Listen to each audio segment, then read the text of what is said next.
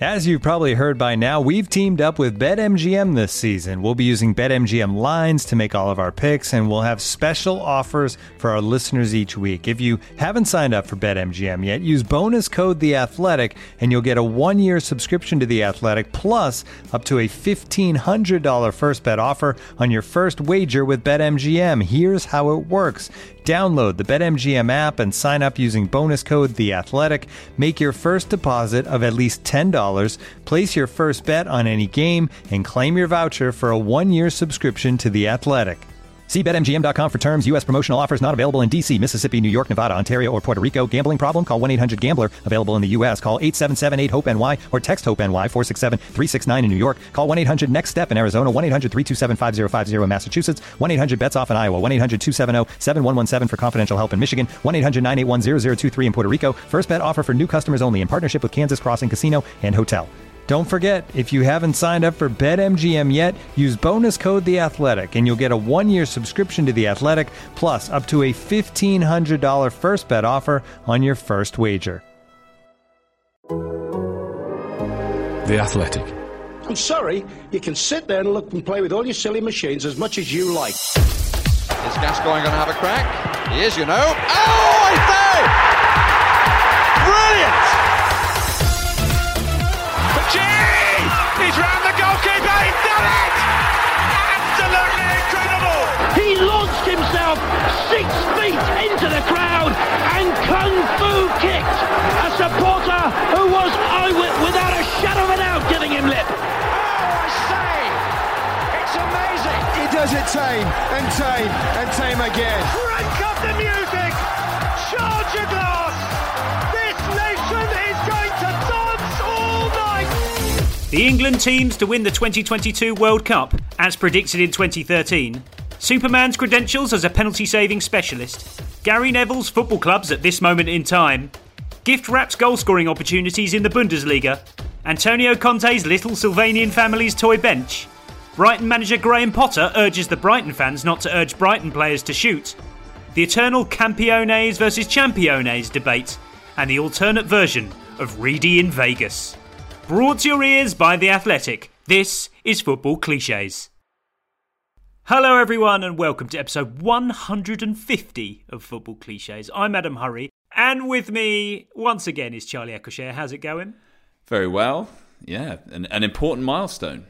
Yeah, I mean, I don't know how we feel about it compared to 100. We didn't have anything special lined up, that's for sure. But we do have David Walker alongside you, at least. How's it going? Yeah, very good. 150 is not as big a deal as 100, is it? No. I don't think. Oh, no, definitely not. That's actually something we could get into as anniversary pieces. What's a kind of acceptable... I've done pieces on 15 years, which I'm aware doing them is a real stretch. Let's rank them. Let's do it now. 10 is the first one. Well, it depends what it is. You could have the first anniversary of a thing. Yeah, but I don't think we're not doing it chronologically. We're doing it in the order of how acceptable it is to do it. But how far back we get? Because 100 is probably... If you've got 100, then you're like, fair play. That's absolutely acceptable. Obviously, something old and boring, though, isn't it? So, Oh, you say like what you'd be most interested to read? Then yes, definitely 10. 10 is the sweet spot. 10, 25... 1, I'm cautious about 1, Dave, because that's usually a year on from something absolutely terrible. So yeah, the Super League is coming up in 2 weeks. Yeah. Okay, 1 can go in there because it's flexible. I think 20 as well as 25. 20 is very much legit. Okay. And 20, I remember being told was like the sweet spot for nostalgia, but I increasingly think 10 years, or maybe even 15 is when it's most potent. Right. That said, I'm living in the mid-90s, so... But you'd have 25 over 20, right? Yeah, I guess so. I guess that in the kind of silver wedding anniversary way. Yeah. 50 is good. Yeah. It's my 5th wedding anniversary coming up. Not going to do anything for it. It's not good enough a landmark. Yeah, I've got my 4th, as it happens, which is even less good than 5th. 4 years on. Well, it's World Cup cycles, I suppose. You could do it like that. Yeah, that's true. I hadn't thought of that. Speaking of the World Cup, let's kick off the adjudication panel today with a look back on the World Cup draw that we previewed in the previous episode. The tantalising and stultifying groups that we feared and anticipated haven't quite come to pass. Let's recap. England have been drawn against USA Iran, and one of Scotland, Wales or Ukraine. Dave, somewhere in the middle of what we discussed, really, in terms of geographical interest. Yeah, definitely. It definitely not the worst outcome we could have had. I mean, in terms of it being boring or samey.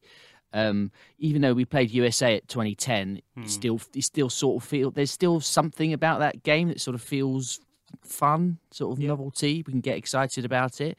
I can't remember ever playing Iran before. We obviously have, but I can't remember when we last did. Have we? I'd say we obviously have. I mean, we must have I'm done it pretty sure we've never played Iran. Ever? Not even in like the 80s in those random games. I am going to say we have never played Iran. I mean, USA and Iran, of course, played each other in '98 in that famously politically charged. England have never played Iran. Never played Iran? No. Well, there we go. I'd know about it. A first. And as for the European qualifying pathway, the much maligned. The rise of the word pathway. Real shame. Because we've had Wales and Scotland at two recent tournaments. Yeah. And also we had Ukraine, didn't we, in the quarterfinal in the summer. So I'm not really that excited about any of those, but I think I would probably like Wales of the three. I think that's the most fun match. From a personal, selfish viewer's perspective, Dave, it's going to be a grueling tournament. 4 games a day for 8 straight days. Is that because is this tournament truncated in the terms of condensed? the times? Yeah.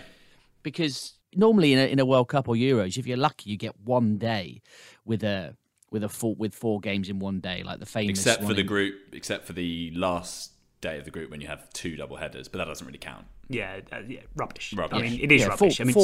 Four game slots. Yeah. So we've got the kickoff times at 10 a.m. 10, 1, 4, 7. The spirit of 2002 World Cup, slightly back. Great. Yeah. Breakfast World Cup games, brilliant, brilliant, brilliant. Don't have to stay up till 2 a.m. to finish off the day. From a televisual perspective, if nothing else, this is a great World Cup.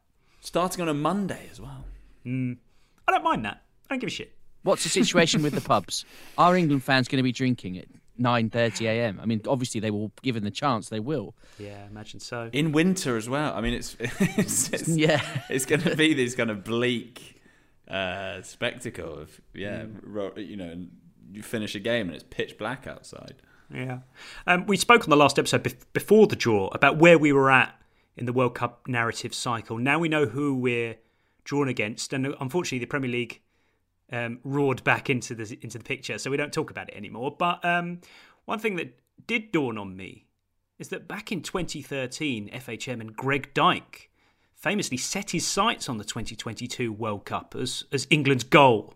That was the end result of all the reform that's gone on in the English game. So we're going to win the World Cup in 2022. But of course, back in 2013, when that proclamation was made, Dave, several articles were published telling us what the team was going to be. Oh, yes. One of my favourite sub-genres of football journalism, predicting teams in approximately 8 to 9 years' time.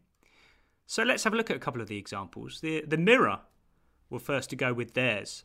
This is 2013, did you say? This is in 2013, Amazing. on the back of Dyke's big prediction or goal setting. Here's the Mirrors. Jack Butland in goal. Back 4 of Luke Shaw, Sam Byram, Phil Jones, and Crystal Palace youngster Ryan Inniss, now of Charlton Athletic. Sam Byram's not a centre-back?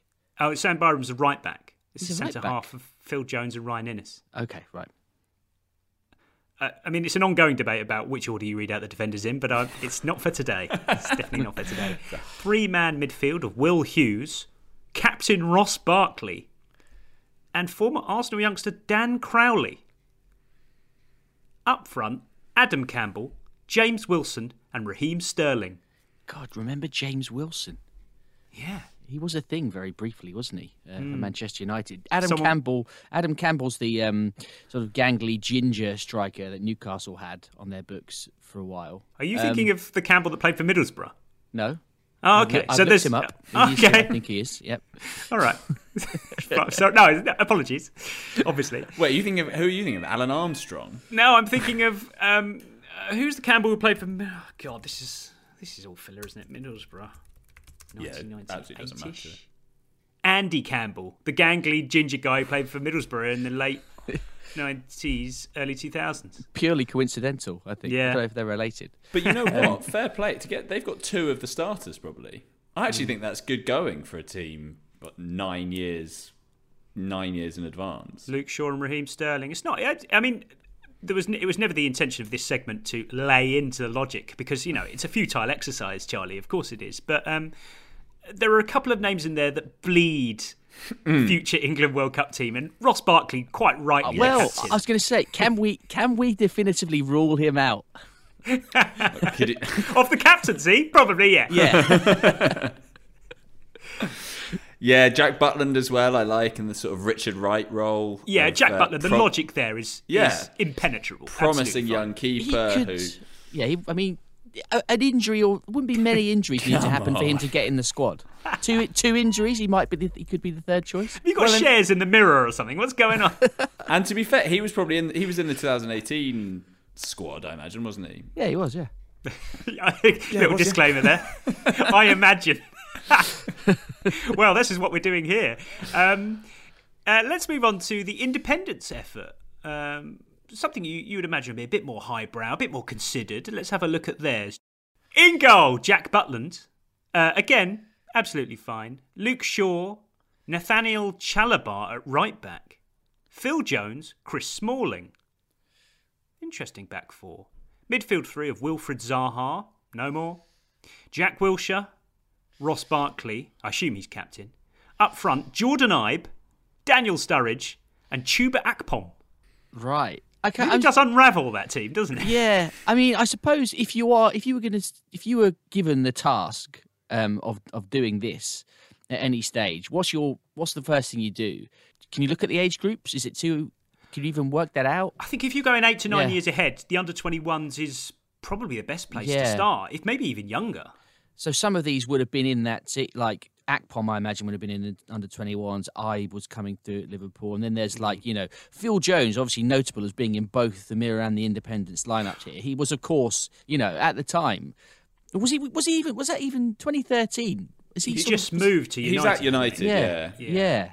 Because Phil Jones, as we've discussed before, is the embodiment of this vague philosophy that is future England captain, which basically means massive and already playing regular first team football at the age of sort of 19. So he was always good. So he and Barkley are basically at the epicenter of this phenomenon, I think.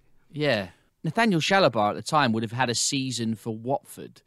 Playing central midfield, though, as a 17-year-old. So I'm not quite sure why they've stuck him in at right back. I think there's a lot of we need a right back. Oh, young, good English player, I'll stick him there. Sort of thing. And then up front, Charlie, you've got Sturridge, who was obviously playing well at that point. And so you need one player who's still going to be clinging on in his late 20s, early 30s as being like the figurehead of this, unavoidably young team because of the way these things are, constructed.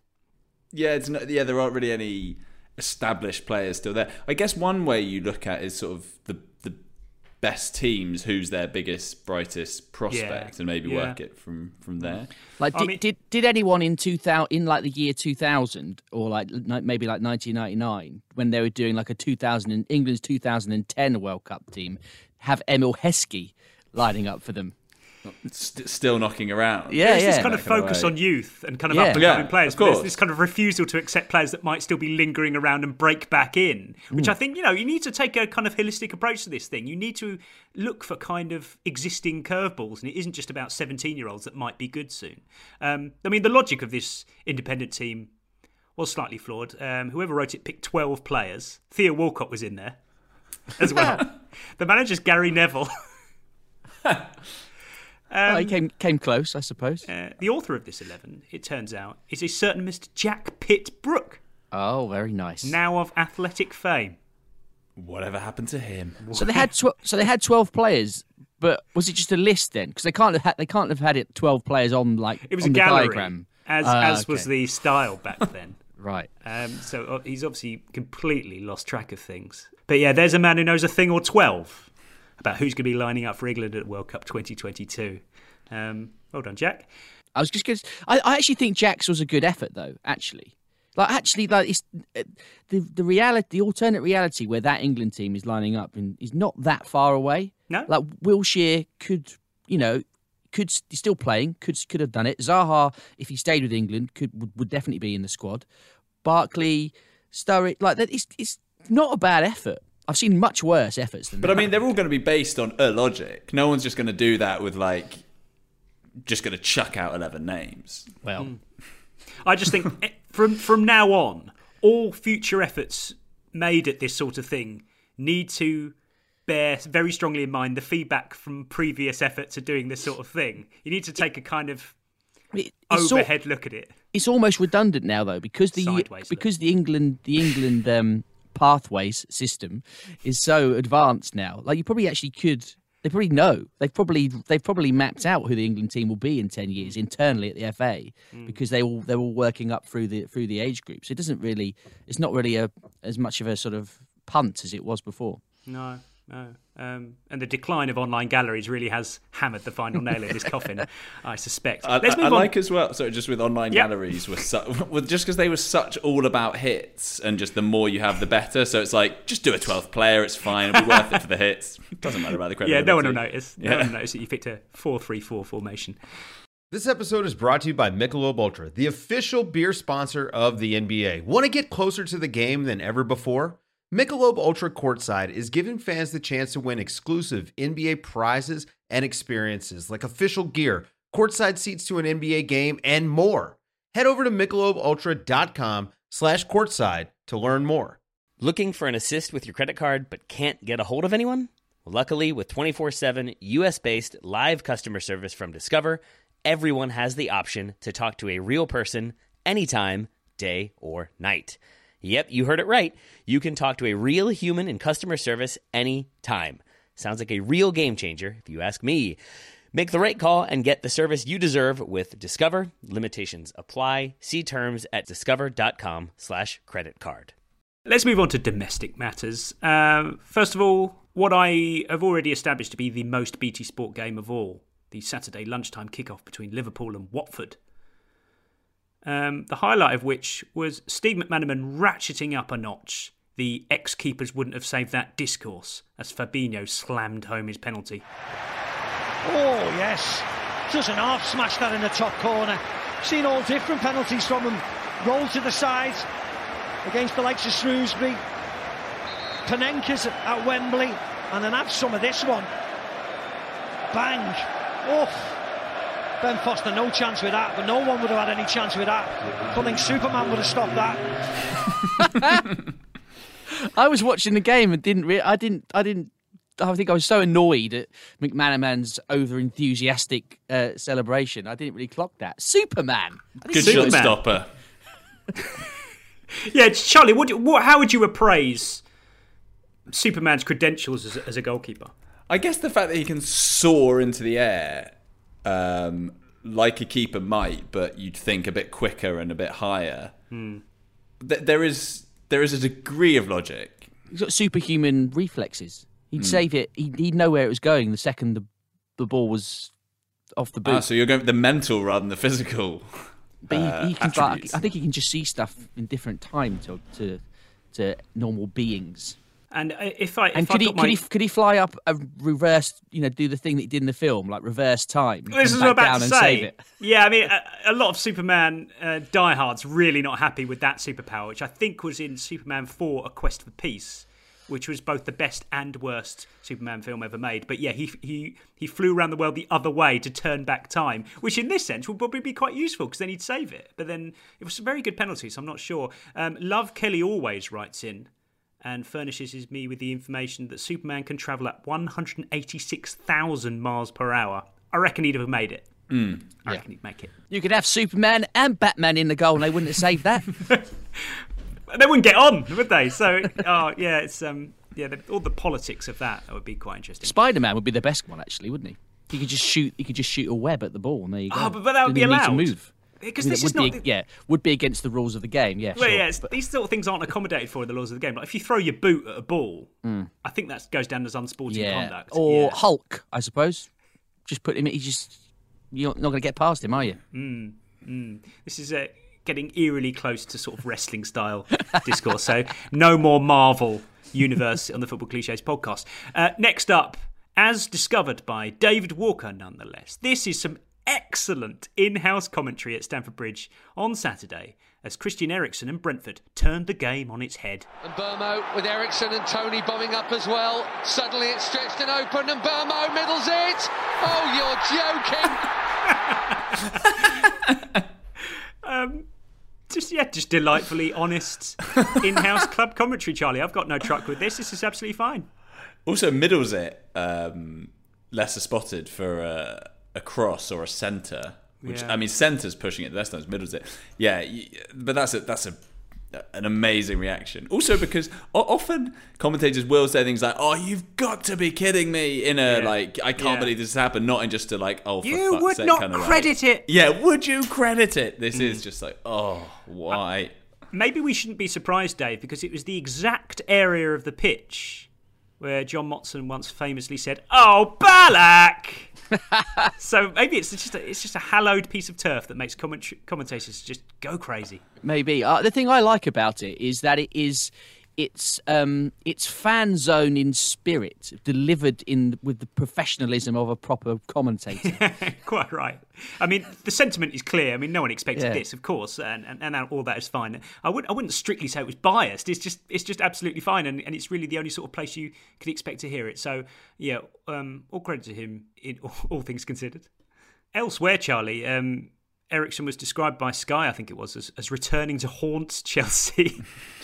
Which, in the scheme of things, a bit much. I don't think he's got the track record against Chelsea to be considered to be coming back to haunt them. No. And also hasn't played for them, which doesn't help either. He does actually have a really good record against Chelsea. He has enough to warrant a haunt? I wouldn't have thought so. No, well, not really. That's what I'm saying. I'm saying it was insufficient. I'm not saying it's terrible. I think, a bit close to the bone, though, I think, really. Yeah, true. Next up, Sam Hartford, who was watching Manchester United versus Leicester on Saturday, was alarmed by Sky dedicating a graphic to Darren Cahn's 500th Premier League appearance running the line. He says it sets a dangerous precedent for celebrating officiating milestones. What's next? A Premier League year's highlights montage dedicated to his top 10 best offside calls, Charlie. And Darren Cahn's up there. We should be venerating his like, shouldn't we?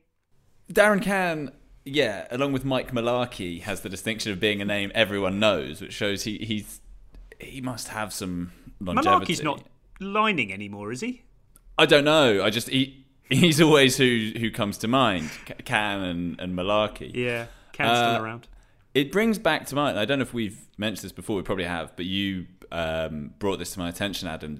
Was it Jeff Winter who in his autobiography talked about the Liverpool fans? Did they know? Did they know on his last game? Wouldn't surprise me. It wouldn't surprise me. They're such a knowledgeable bunch. I mean, worth anyone seeking that out. Absolutely amazing. Yeah, I mean, in the age of celebrity refs, and I don't know about celebrity linos, but I think this will trigger a lot of fans. If you look at Mike Dean. There'll never have been a fanfare like there will be for his departure, and I think that will rile quite a lot of people. 500s, as we've already established on this podcast, Dave, is a perfectly acceptable milestone to recognise. 500 appearances is right at the most acceptable end of this. But it did also make me think that 500 games as a linesman in the highest pressure league of all, we claim. And that's just Premier League. Yeah. You'll have done plenty of European games, FA Cup games, all sorts. I mean obviously, very stressful job to do it 500 times at the very top level, but quite boring also, because we've all done it at Sunday League, and 500 times.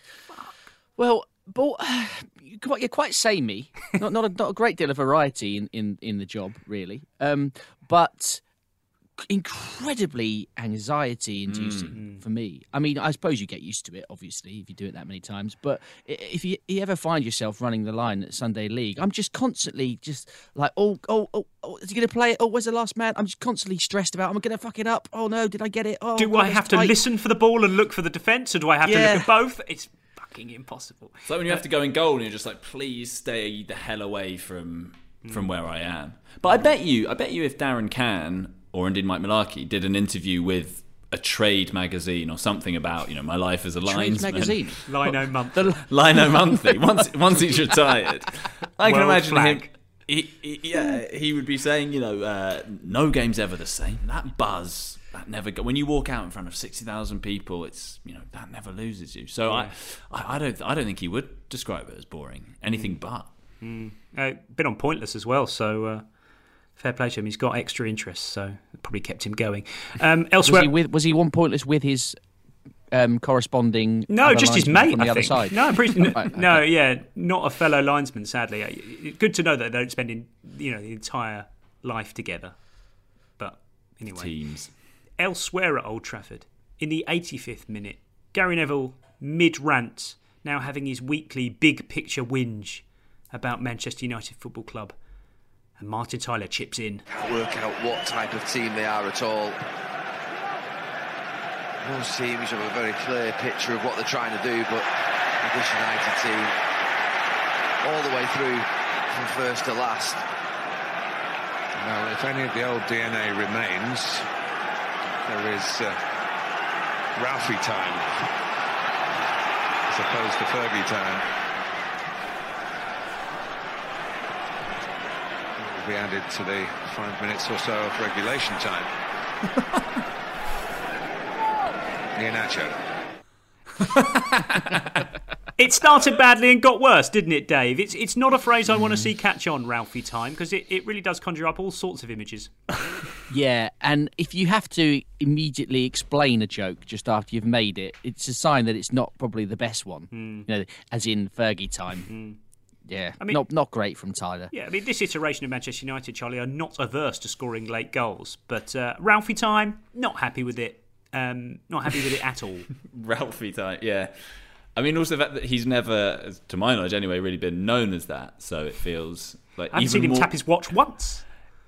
Even more of a stretch. Meanwhile, in the gantry at Old Trafford, George Dunn has pointed me towards the recording of the Gary Neville podcast, which is done up in the gantry with Martin Tyler after a televised game. And so embedded in my brain is Gary Neville's voice now as part of the football tapestry, the weekend's coverage. I felt important to do this montage. This is Gary Neville essentially doing his two favourite phrases over and over again, to the point where it actually gets really quite weird. Absolutely way off it at this moment in time. This football club. This is a great football club.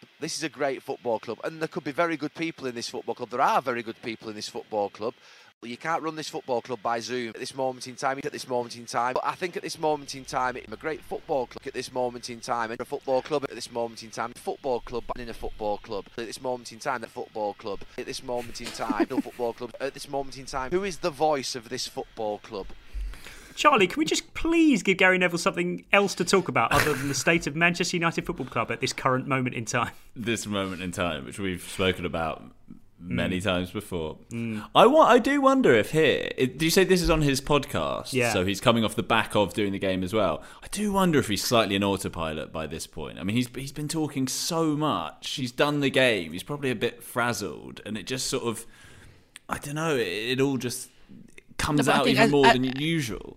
Yeah, as Adam says though, he's been talking about this topic on repeat for. Coming up to a decade almost, pretty much. Still very passionate about it. I mean, no question about that. Exactly, yeah. Yeah, just amazed that I got all of that out of just 15 minutes of footage. Absolutely astonishing. It feels like turbo him. Yeah. Potentially open and shut case this one. Dave, Ian Liddell was watching West Ham versus Everton, and up popped a caption from Mason Holgate, under which it said, ever present for previous 8 Premier League games. What? Nowhere near the threshold for ever present, is it? Nowhere near. No. But you either are, it's an either or thing. You've either played every game or you haven't. Yeah, you don't get to decide the window of ever-presentness. And I would also say, Charlie, ideally it should be from the start of the season as well. You can't just pick a window. No. That's, yeah. You could be ever-present ever since a manager came in, maybe. Actually, I heard an example of this on our Watford podcast this morning. I was on the way in. Moussa Sissoko has played every minute of every game since he joined Watford in like the third game of the season, which is close enough. I think you could say, he's been ever present since he joined the club. Yeah. If it's for a long enough period of time. Couldn't do anything about it previously, could he? Yeah. It's not his fault. Yeah. Give him a break. Where were you 5 seasons ago? But ever present for a previous 8 Premier League games is a big no-no. Just say played. You don't need to couch it in those terms. Yeah, I mean, ever present is a valuable, precious phrase. Don't abuse it. Don't use it willingly. How dare you? Yeah, a little bit. Then I think I saw you commenting or replying to someone on Twitter recently about this. But didn't someone hail Wilfried Zaha as a one-club man? Well, I mean, I sympathise with both sides of this debate, but not with Zaha, because he moved to Manchester United. He signed for them. He left. And then he came back. It doesn't matter how much... He's certainly missed a Crystal Palace. Yes. No question about that. You might argue about that, about whether he's got that kind of real force of personality to really deserve that. But he is in the running to be Mr. Crystal Palace. No issue with that. But he's not a one-club man. But I do feel like, Charlie, we should allow maybe one loan move. Well, a small loan. I was going to say, I mean, like John Terry. I know he then did move to Villa as well, but he's always the one. He had that loan at Forest, didn't he? But even without, he moved to Villa as well, so he can't have it. But I mean, even without the Villa, I think if his career had just been Chelsea and that Forest loan, he'd be a one-club man. Yeah, even allowing for a lot, because he was registered with Chelsea. That's the main thing. Yeah, I mean, they were paying his wages. I mean, Terry, I still almost think of him as a one, even though he did have that last year. But not a one-club man. Steven Gerrard? Well, exactly. I mean, would he be a one-club man? I guess no, technically. Galaxy. Yeah, that late move. I mean, but as I pointed out to at least 3 angry Crystal Palace fans, it doesn't matter. You don't need him to be a one-club man. It's fine. It's fine. Except that he's Mr. Crystal Palace, and that's it. Your life won't be any different if Wilfried Zaha isn't a one-club man. It just doesn't matter. So it's important that these things remain as monoliths in the football language. They shouldn't move. They're not shiftable. Ever-present one-club men. Don't mess with them. Right, next up, Dan the Ghost asks a question I've never thought about before, and yet this feels like its spiritual home. He asks, can you think of a more left-footed player who is actually right-footed than Emi Buendia? My mind simply refuses to accept it. Charlie, I don't know how to get my head around this. This feels like something we should definitely spend 6 to 8 minutes talking about, and yet I can't think of a single player that fits the mould. Well, yeah, weirdly with this, I don't know why, I always thought Naby Keita was left-footed. In my mind, he was... Why did you form that opinion? I don't know. He just felt like one of those central midfielders whose slight point of differentiation was that he was left-footed. And it took until Spurs played them at this at the Tottenham Hotspur Stadium earlier in the season, and I thought, for a left-footed player, he's using his right foot an awful lot. And at that point, the penny dropped. But I know what you mean. I mean... There's no logic you can apply here. No, but there are those two-footed players, aren't there, who you thought were one favoured the other. Yeah. But I just didn't have any impression of which foot Emi Buendia used in my head. Should I have done? True. I guess in a sense he's one of those... Well, yeah, it doesn't necessarily make him more left-footed than right-footed, but I guess he's got that creativity and... things like that sometimes lend themselves more to a left-footed player, but even then's maybe a stretch. Venerated football stat site fbref.com says he's 87% right-footed. Wow. Based on his playing output. So, Dan the Ghost, you're onto something. I've just got nothing to offer in response, but you came to the right place. Thank you, Dan the Ghost. Next up, the Old Firm derby. We've talked on this podcast so much recently about Gary Weaver, Dave. But he's only planting his flag. Yeah, but he's only the apprentice to the master, which is Ian Crocker. Because Ian Crocker has found his octave and he's absolutely sticking to it. Celtic, if they win, will go 6 points clear and they have a better goal difference. But hang on, Ryan Kent is round the back and it's turned in by Aaron Ramsey! A breathtaking start to a breathtaking derby! Big game player, big game goal scorer, and it is Rangers' turn to score early! Nice. If this was a song, Charlie, it would be completely unsustainable. Oh, well, I can't believe he stays there that long as it is. I mean, even by his standards, because we know he does like to do that, but he's there for ages. It's amazing. It's amazing. It's like hitting the red zone of the revs of a car, Dave. It's like he can't go any higher, but he refuses to go lower. There will be no undulation from Ian Crocker. No, but he's absolutely nailed it. Yeah. He's right in there. The voice doesn't break. And yeah, it's like a singer, just like you say, just like belting out the high notes, but in crystal clear quality. Very good. He's so permanently associated with a goal in an Old Firm derby, Charlie. I just can't think of any other voice I could imagine hearing. Think of him. Even like the 12 o'clockness of it seems to really suit him. Just like that, I can just picture like the level of sunshine of the day. It's all him.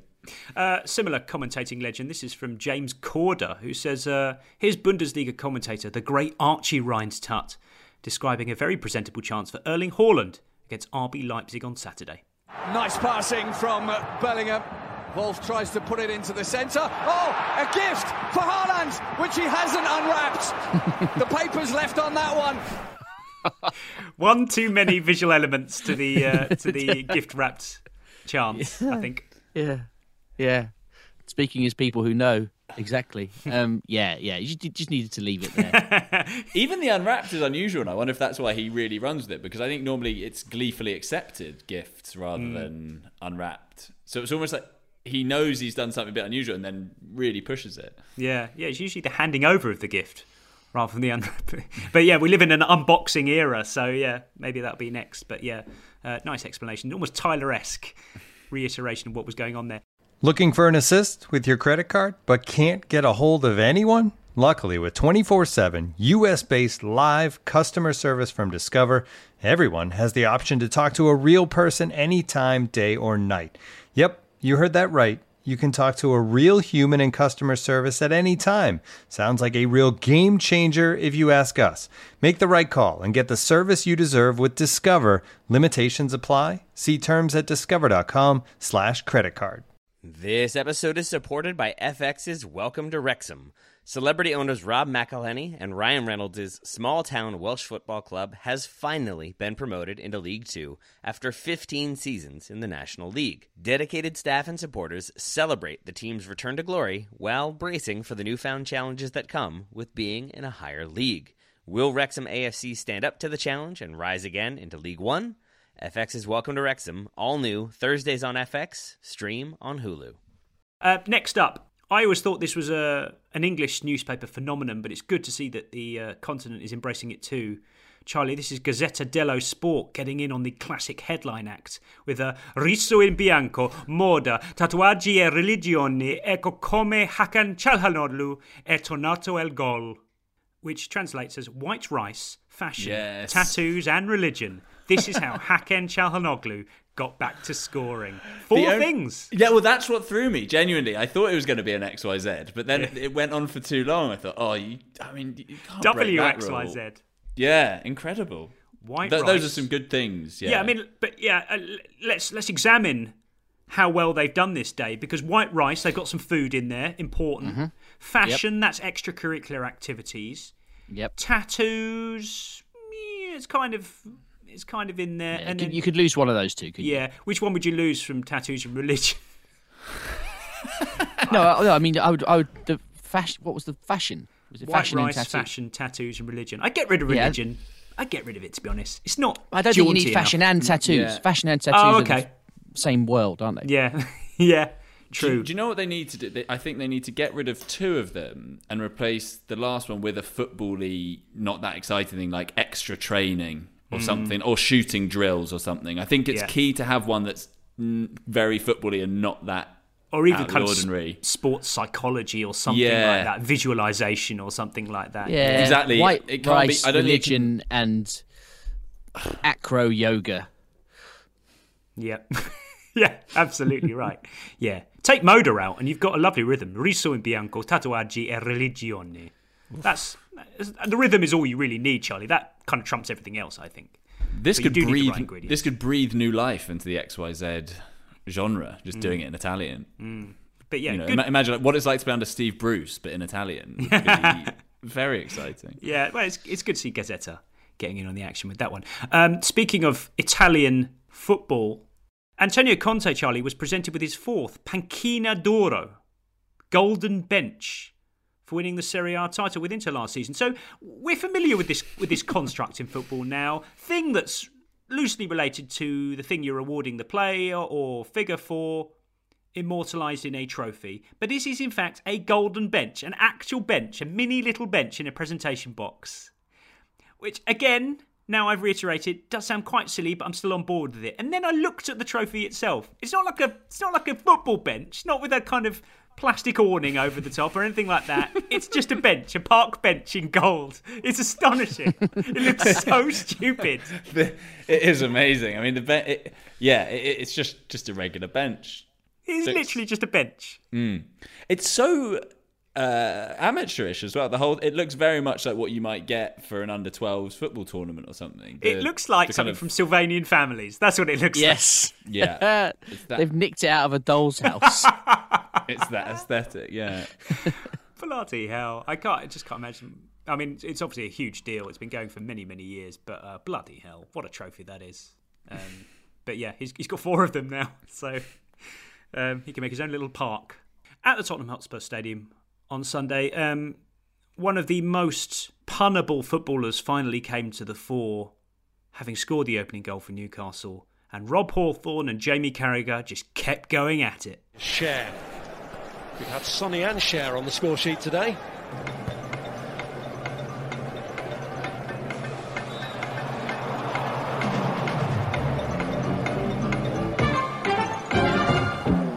That Newcastle club wish they could turn back time. I'm glad I've got you, babe.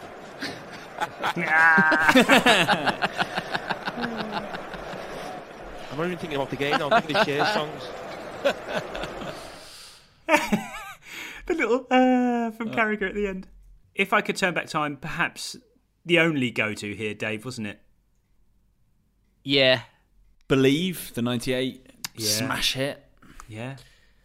Conte making Spurs believe in life after Nuno. Good. Doesn't work. Yeah, good. But yeah, lovely stuff. Although I have to say, Charlie, I'm not 100% convinced that Carragher understood the "I've got you, babe" reference, but laughed anyway. That's all I'm saying. I don't know, and also that's double points because that actually is Sonny and Cher. Yeah, exactly. So, bringing it back. Yeah, Hawthorne, bringing it back. Yeah. Exactly. Pure class from Hawthorne. Yeah, absolutely right. Good stuff. I got you to hold my hand, Rob. Nice. This is from listener Lucius Odell, who's listening to the US coverage of that game at Tottenham Hotspur Stadium. This is Graham Lasso and Arlo White doing perhaps the best impression of the Football Clichés podcast I've ever heard. We'll see a couple of bookings here, I'm sure. 2 players who locked heads. There is such a thing as locking heads. But you lock horns, don't you? But I can see what you're saying. Arlo White definitely doing the Dave Walker role there. You can lock horns, can't you? I mean, you can butt heads, butting heads. He's melded them. I love it. Influencing culture for 150 episodes. Yep, you can be at loggerheads.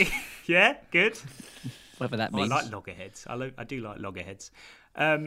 Next up, in what the world thought was an innocuous, tedious, uneventful, goalless draw between Brighton and Norwich, has erupted into quite something else.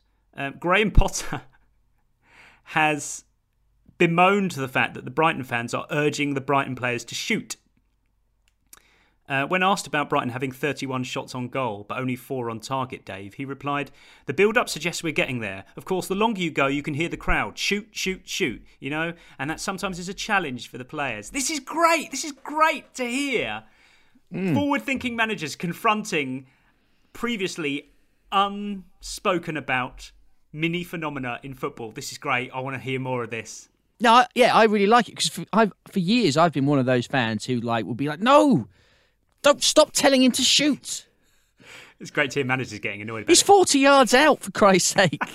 The bloke's never scored. Lloyd Doyley's never scored. Why are you saying shoot? Well, this is it, Charlie. This is the first glimpse that we've seen that it has an effect on players. Then, if Potter, doing all the analysis back in his video analysis room afterwards, is detecting that players are genuinely getting influenced by crowds shouting shoot, then we know it works. This is good.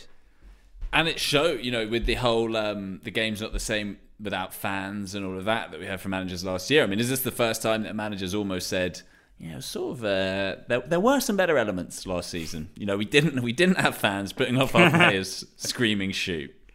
Well, so they did have 31 shots, Dave. And I went back over the footage of the entire game. I counted 8 shots that were audibly urged to happen. That gives you a 25.8% urge ratio, which I think is the highest I've ever heard. I don't know about you. It seems very high. That is a quarter of the shots. A quarter of the shots were urged by the fans. That must be a record. Or at least 8 must be a record. Yeah. Not necessarily the proportion, but that's a huge amount of urging going on. Also says to me that Norwich were happy to sort of sit and let it happen. Let's hear the urgings in all their glory. Picked up by Lamptey, might have a go here, deflected effort. And only Cucurella has made more for Brighton, but Lamptey, of course, has missed a lot of footballers. Another effort comes in and invited another Brighton player towards it. McAllister going to try his luck, and it's only just wide. Cucurella, McAllister, third time lucky perhaps, but he drags it wide towards Danny Welbeck, and it breaks here for Veltman, and it goes high and wide.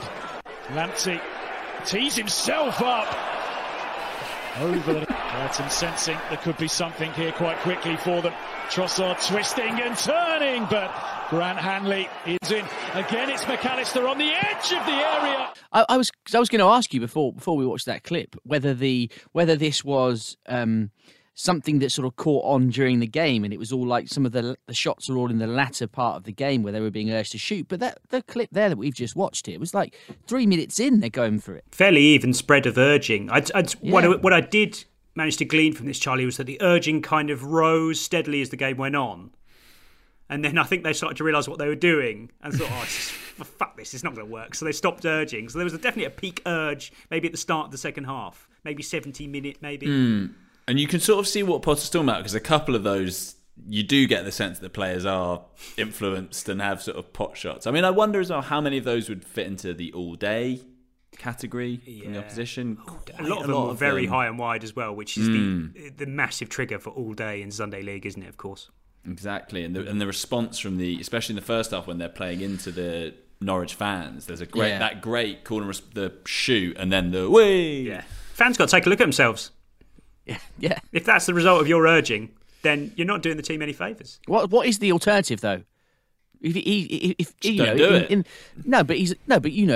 you're saying, you should always suggest a solution, not just say no. Oh, I see. Don't just quash the idea without. Weigh up your options. Weigh up your options. Trust the process. Pass.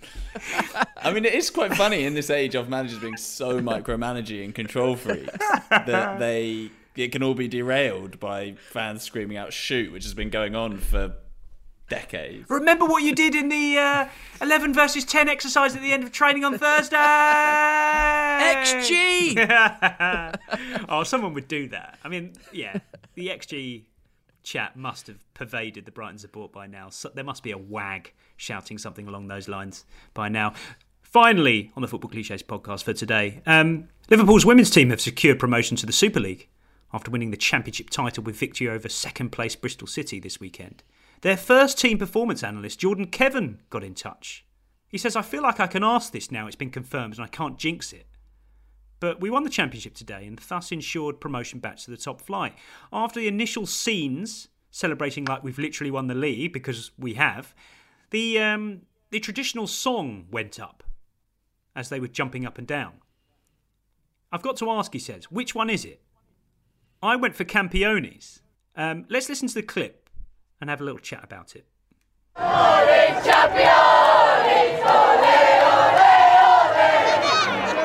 Charlie, I'm satisfied there that they went for Championes. My second question to you both is, what words should they be singing? Like, what's the technically correct word we should be going for here?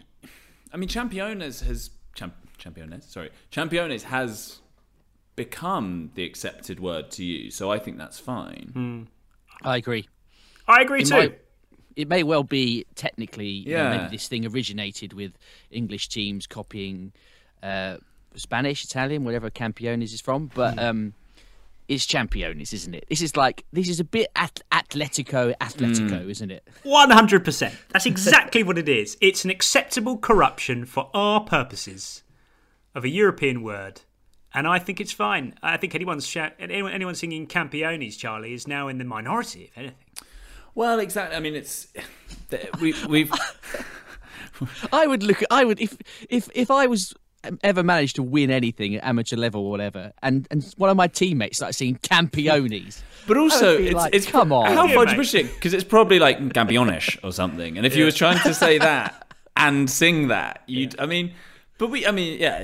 no consistency. We've said it many times before. If you said Terry Henry, you'd sound like an idiot. But likewise, if you said Robert Pires, you'd also sound like an idiot. Yep. We between us, we come up with what's an acceptable middle ground for these, and Championes. Yeah, I don't want to hear anybody frowning upon Championes, but Liverpool women's team's first team performance analyst needs to take a long, hard look at himself, because that sort of stuff is not going to cut it in the top flight. It's Championes, and that's how we do it in this country. All right. Let's do Keys and Grey Corner, shall we?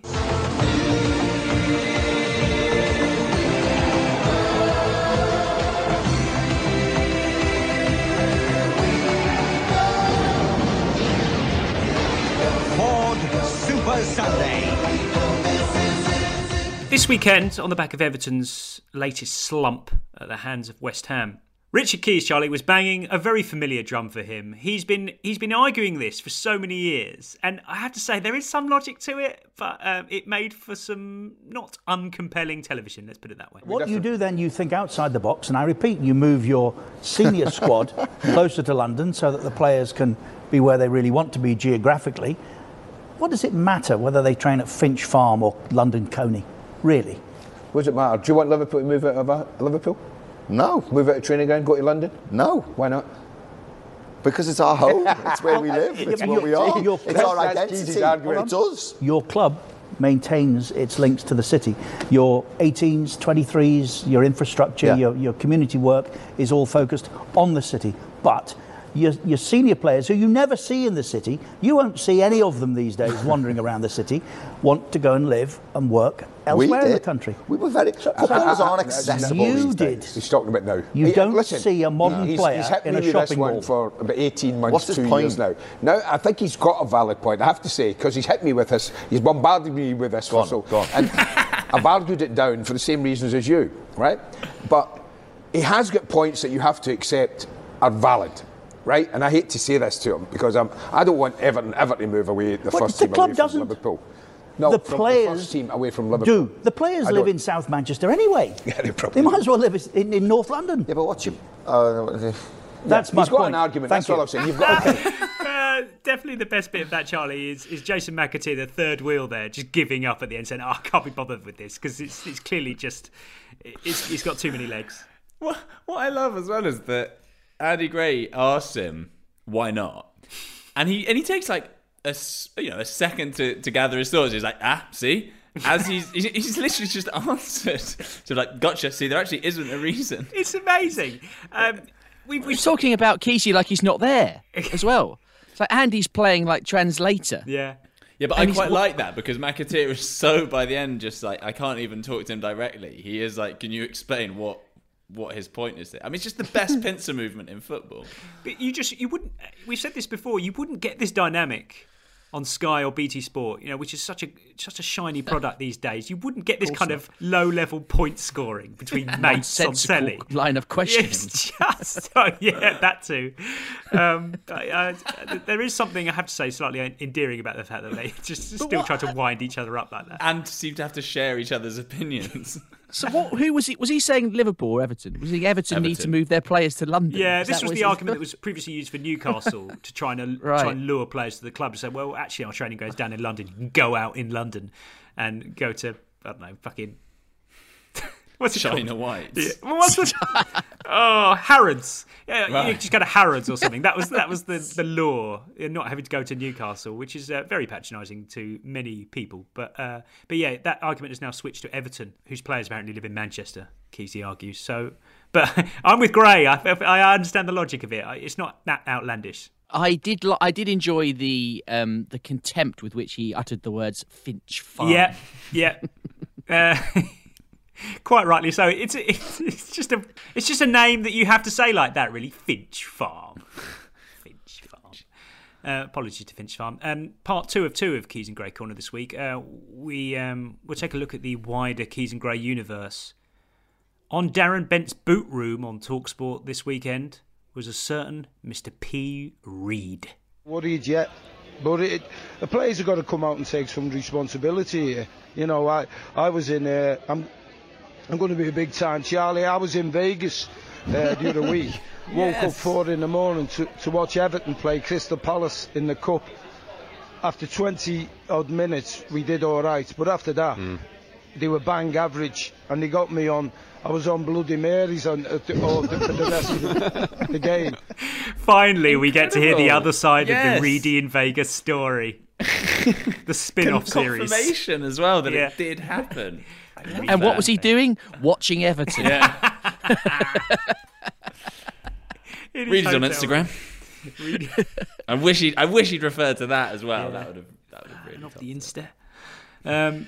Well, yeah, tremendous episode 150. Thanks to you both for your ongoing support on this quest to blow apart the language of football. Cheers, Dave.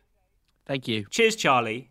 Thank you. Let's try and get Darren Cann's number for Meza Harlan-Dix on Thursday. Thanks to everyone for listening. See you later in the week. Bye. The Athletic.